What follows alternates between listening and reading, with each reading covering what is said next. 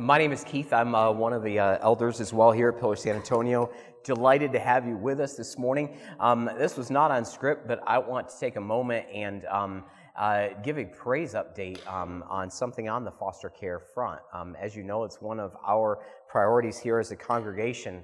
And just over a month ago, we had the opportunity to be the parent organization for an event for foster parents and adoptive parents, a marriage retreat.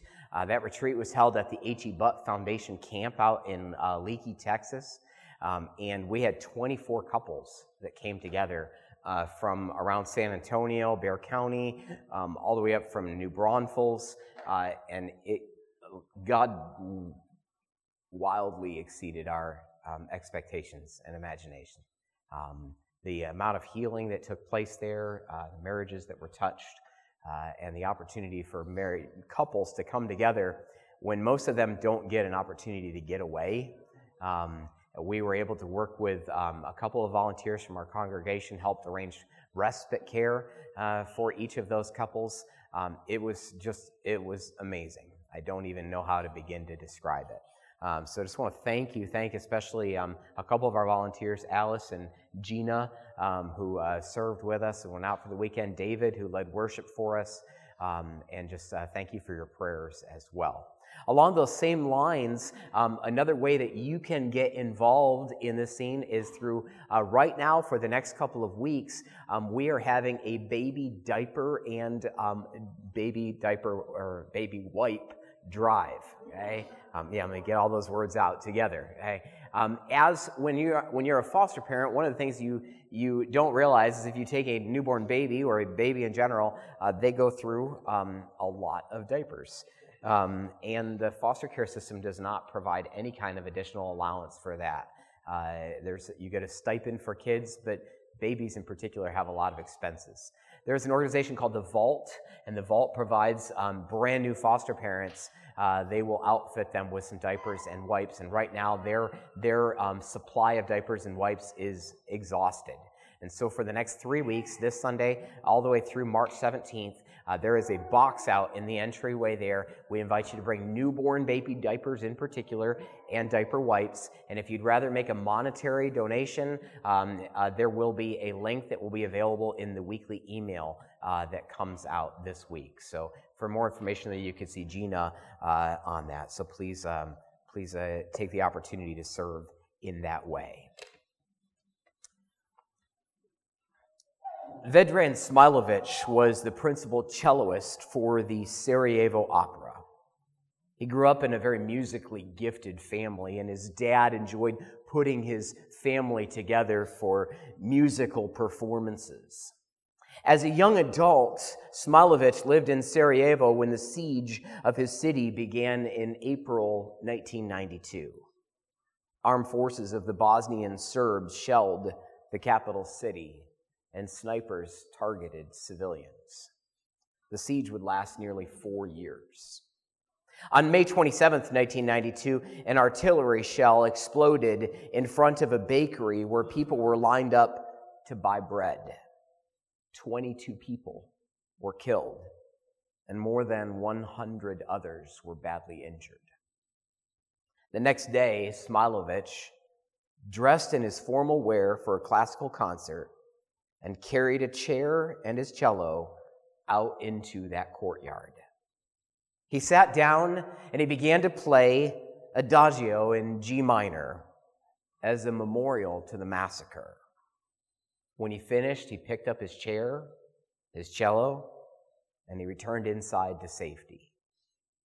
The next day, he once again dressed in his formal attire, took his chair and his cello, and returned to that same location.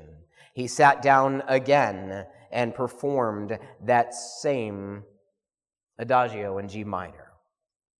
And the next day after, and the next day, for 22 days, a performance for each civilian who had been killed. Smilovich went on to play at funerals, even under the threat of snipers, to protest the violence and the murder that he saw, and to do his part to bring peace, to do his best to be a peacemaker. Nearly 2,000 years before, and some 1,200 miles away from Serbia, a Jewish rabbi saw a multitude. The sight of a large crowd it moved this rabbi to respond, and so Matthew 5 recounts. He went up on a mountain where he could be heard. He went up to a height that would elevate his teaching, a teaching that could not be hid, a teaching that would compel the creation of a church comparable to a city on a hill. He sat down on that mountain. He sat down like a judge or a king would sit on a throne, and he sat down as an authoritative teacher in a place of doctrine. And then he spoke, and he said, "Blessed are the peacemakers, for they shall be called sons of God." It's the seventh of such pronouncements. Each beatitude, as it is called, builds upon the one before it. And now the seventh, 7 being a number of perfection among the Hebrews, is pronounced as if such a man is nearly approaching being the perfect man of Christ. He who wants perfect blessedness as far as it can be enjoyed on this earth, Jesus teaches, must be a peacemaker.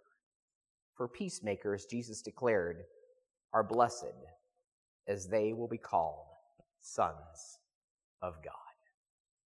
I want you to turn in your Bibles with me to Matthew chapter 5. We're going to read the first 9 verses, the Beatitudes up through and including this 7th Beatitude.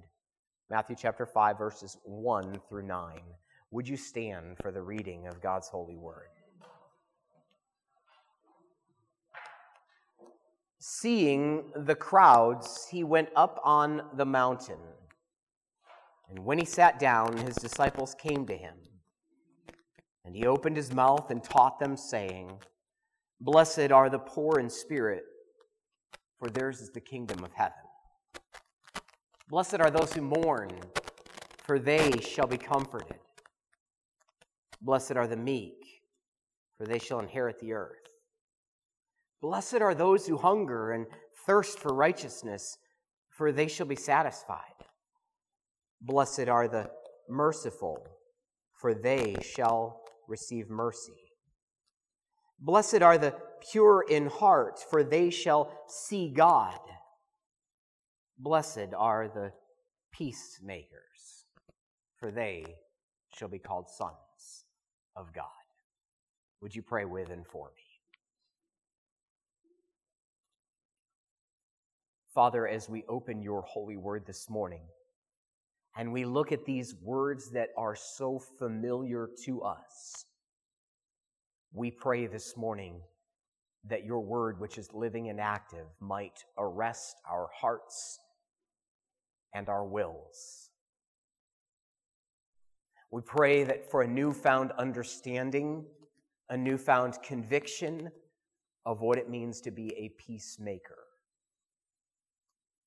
And we pray this morning that as we leave this place, as is often said, we would greet each other and challenge and encourage each other to go in peace, that we would be those who take peace to the places of darkness and brokenness in the world around us. And that it might be said of us that we are children of God because we look like you, in that we are peacemakers. May the words of my mouth now and the meditations of our hearts together in your sight be pleasing, O Lord, our rock and our Redeemer. Amen. You may be seated.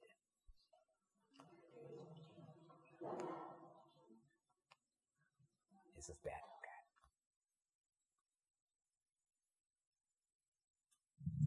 We'll try this so that I don't get any more feedback from my cordless. Peace. People say they desire it.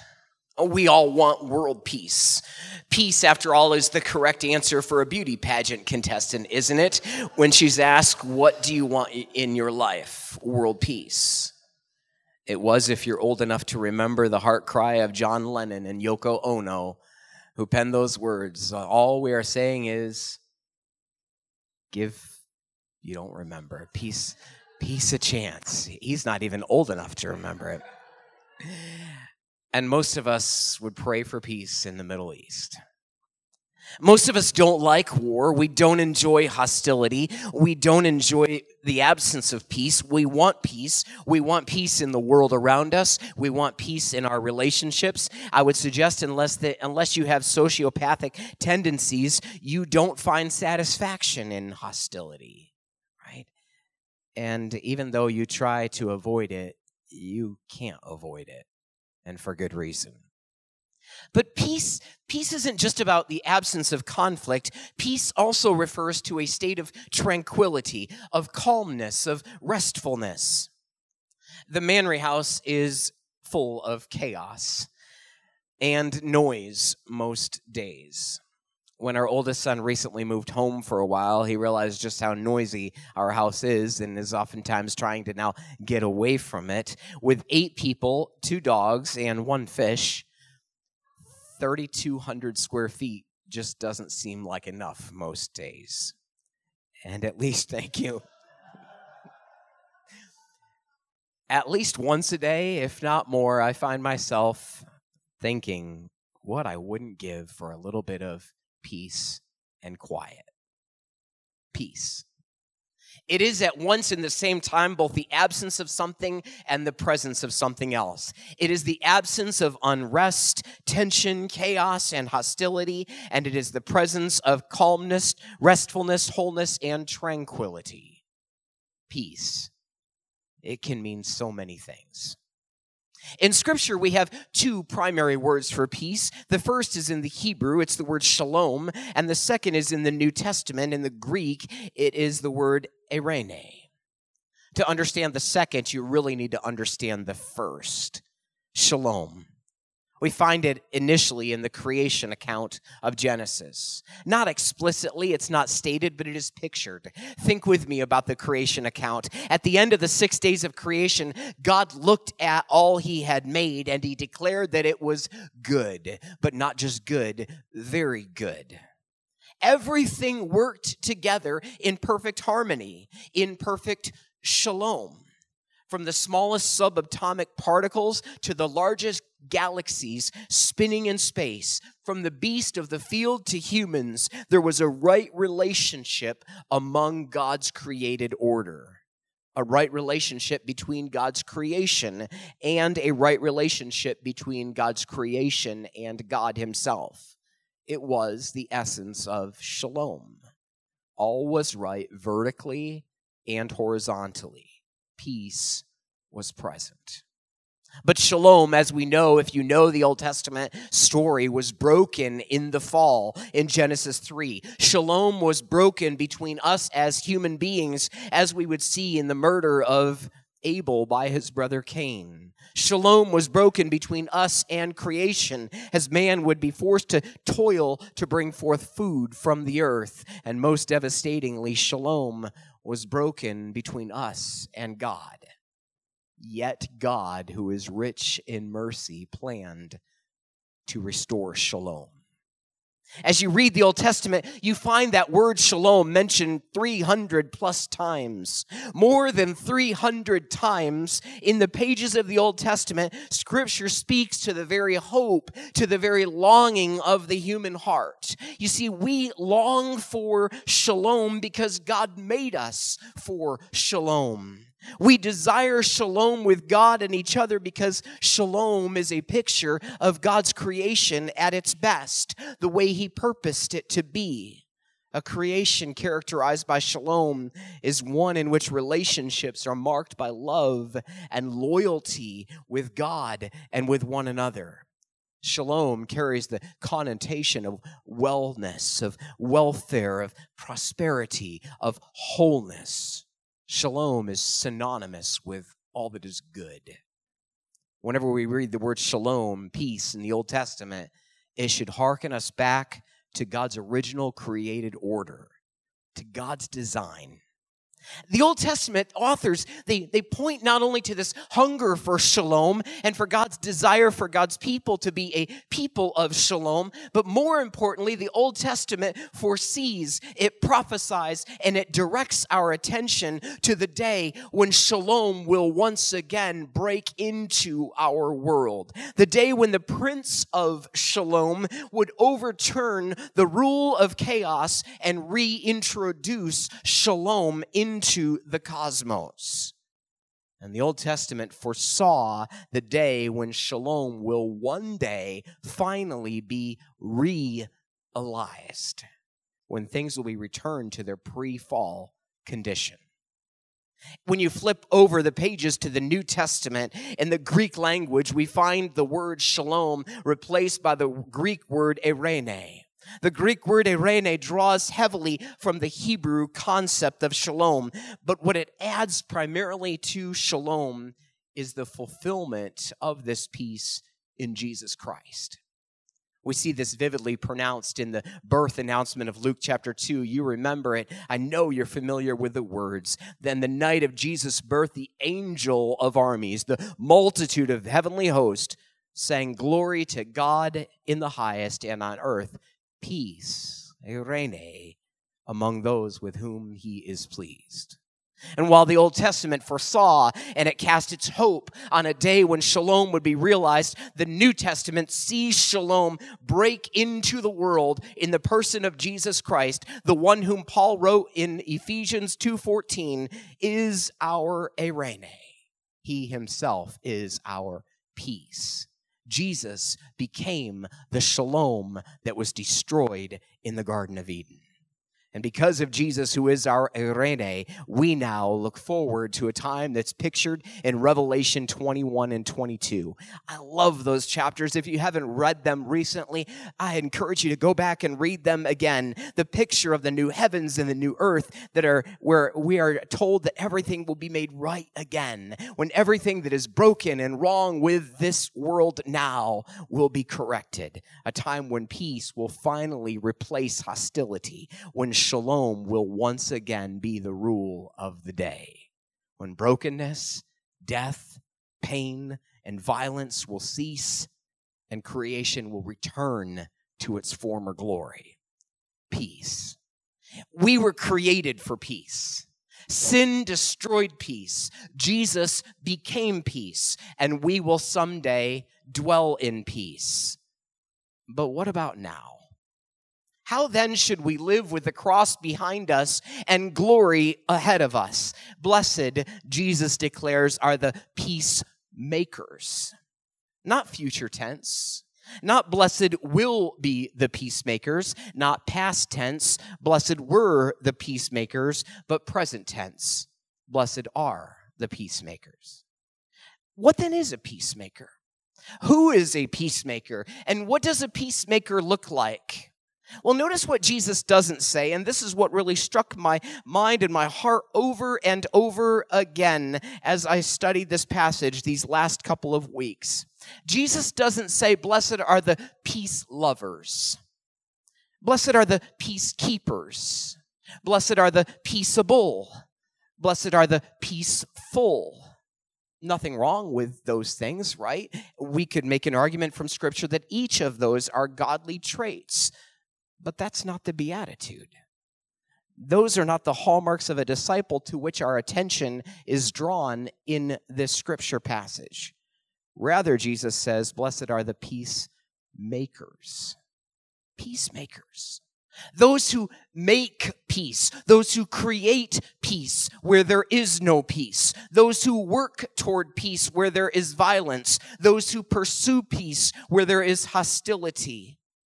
Those who strive for peace where there is injustice. Those who create peace where there is chaos. Those who bring peace where there is brokenness. And those who embody peace where there is strife.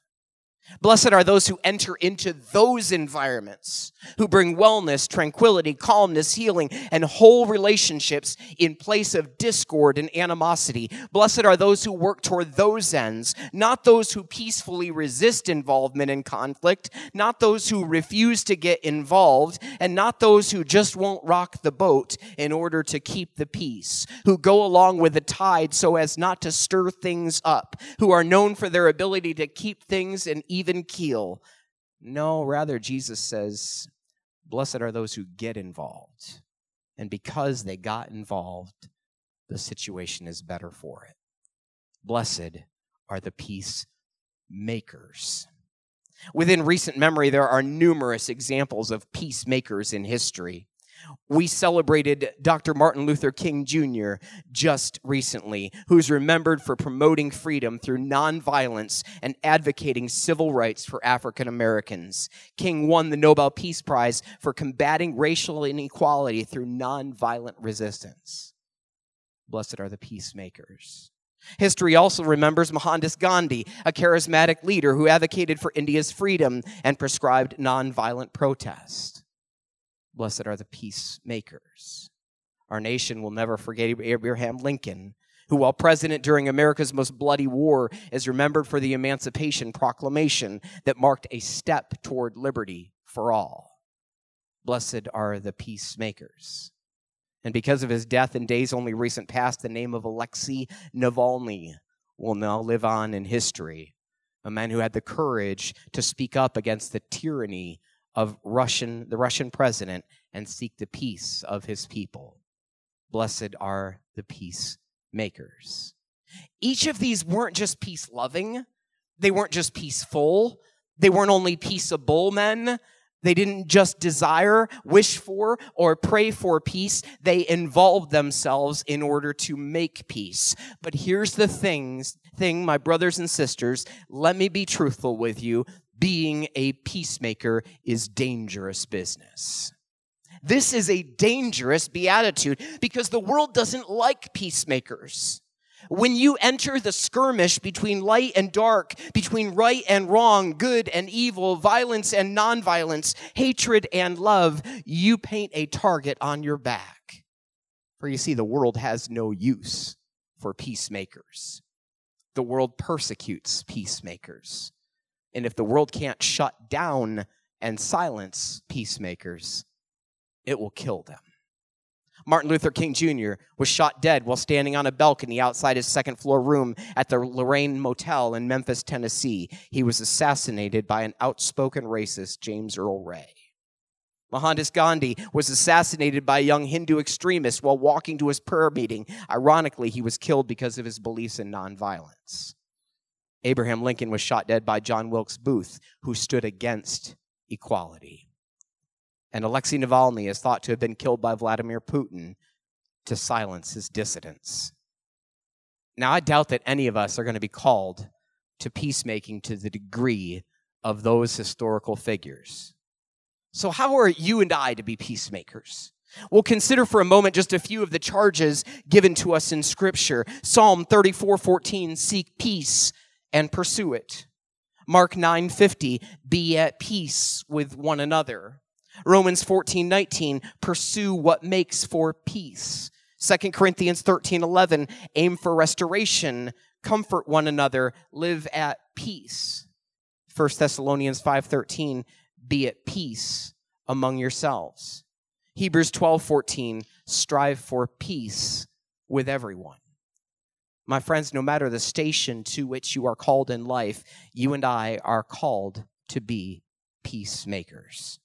We're to make peace in our homes, in our workplaces, in our communities, in our church, and in our society. We are to seek the wholeness, the welfare, the well-being, the healing of those around us. And when we see evil, oppression, injustice, pain, agony, heartache, poverty, abuse, neglect, sickness, we are to be those who intervene in order to bring shalom and eirene wherever it is lacking. We should be looking for those ways where we can bring peace between people and creation, and between people and God, as we work to be peacemakers. It's our calling. But more than that, it's our DNA. I think that's really the point of the second half of this beatitude. If you think about it, Jesus continues, blessed are the peacemakers, for what? They shall be called the sons of God. Why are peacemakers blessed? They're blessed because they're recognizable. When people look at a peacemaker, they see the image of God the Father. My oldest two sons both look like me. Poor boys. I've been told on numerous occasions that I can't deny them. In other words, their resemblance is too great to refute their sonship. Think about that. They resemble me because they are from me. They are a part of me, and I am a part of them. I think that's what Jesus meant here. He's not saying we know that someone who makes peace becomes a child of God. We know that's not how it works. John 1:12 tells us, to all who did receive him, who believed in his name, he gave the right to become children of God. And Ephesians 2:8-9 tell us that it is by grace you have been saved through faith, and this is not your own doing. It is the gift of God, not a result of works, not even peacemaking, so that no one can boast. No, Jesus' point here is that the children of God are recognizable by their peacemaking, because God himself is a peacemaker. When we make peace, we resemble God.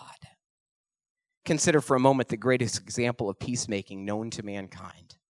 Jesus, that same rabbi who sat on the mountain in a place of authority and proclaimed this profound truth, practiced what he preached. He stepped into the realm of darkness when, as Paul tells us in Philippians 2:6 and following, though he was in the form of God, did not consider equality with God a thing to be grasped, but emptied himself. Jesus, the one through whom all things were made, became a created being himself. Jesus, the true light of the world, stepped into the darkness. Jesus, the one who knew no sin, became sin for us. Jesus, the one who had no beginning and will have no end, submitted himself to death and burial. Jesus, the only one who is blameless, associated with prostitutes and tax collectors, touched the lepers and befriended the sinner. Jesus broke the back of sin, introduced the defeat of violence, proclaimed the imminent end of evil, and promised victory of light over darkness, ensuring the defeat of the great serpent.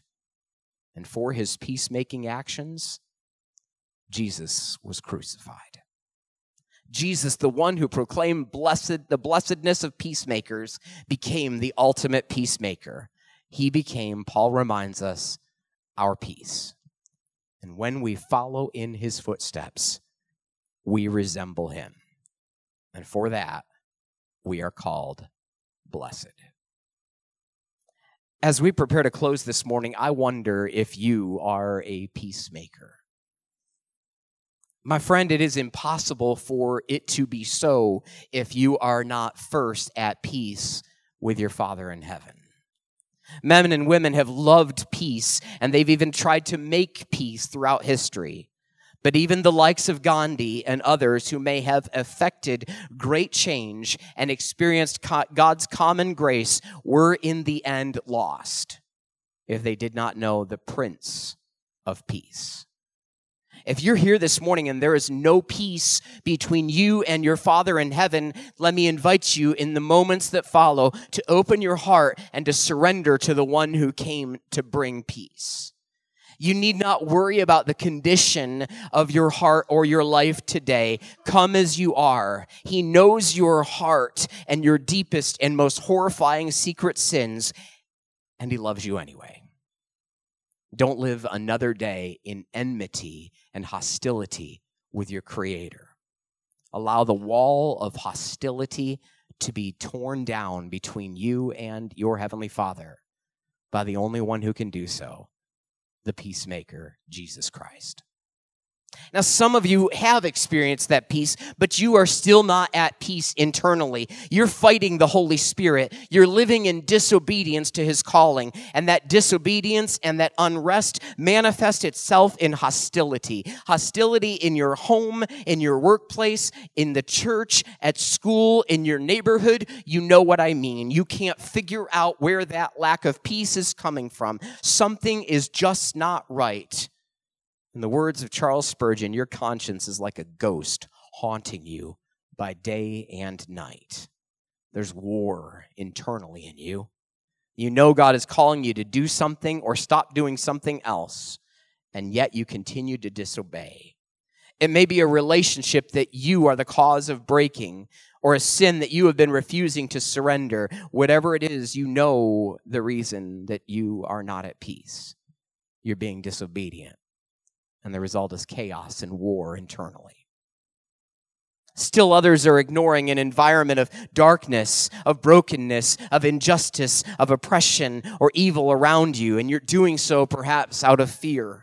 Fear of being rejected, fear of failure, fear of persecution, fear of sacrifice. You tell yourself it's not your issue to deal with, that it's easier to mind your own business, to be peaceable and peaceful. My friend, being a peacemaker requires courageous engagement. Sometimes being a peacemaker requires standing up in an unpopular way against that which is evil. Perhaps it's why the Hebrew word for Prince of Peace actually means something more like warlord of peace. I love that. And maybe it's why Jesus said he came to bring a sword in Matthew chapter 10, 34 to 36. True shalom and eirene require peacemakers to act, to stand for righteousness and stand against evil. True peacemaking isn't easy. It requires action. But when the Holy Spirit lives within you, it is a blessed action. It's an action that comes with a blessed peace because you know in your obedience you are honoring your Father. Blessed are the peacemakers. Those who love shalom and eirene so much that they spend their lives pursuing it.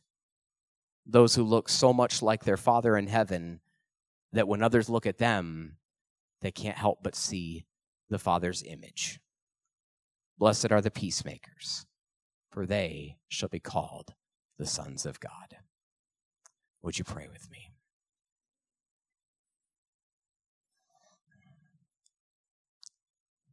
Jesus, we love you.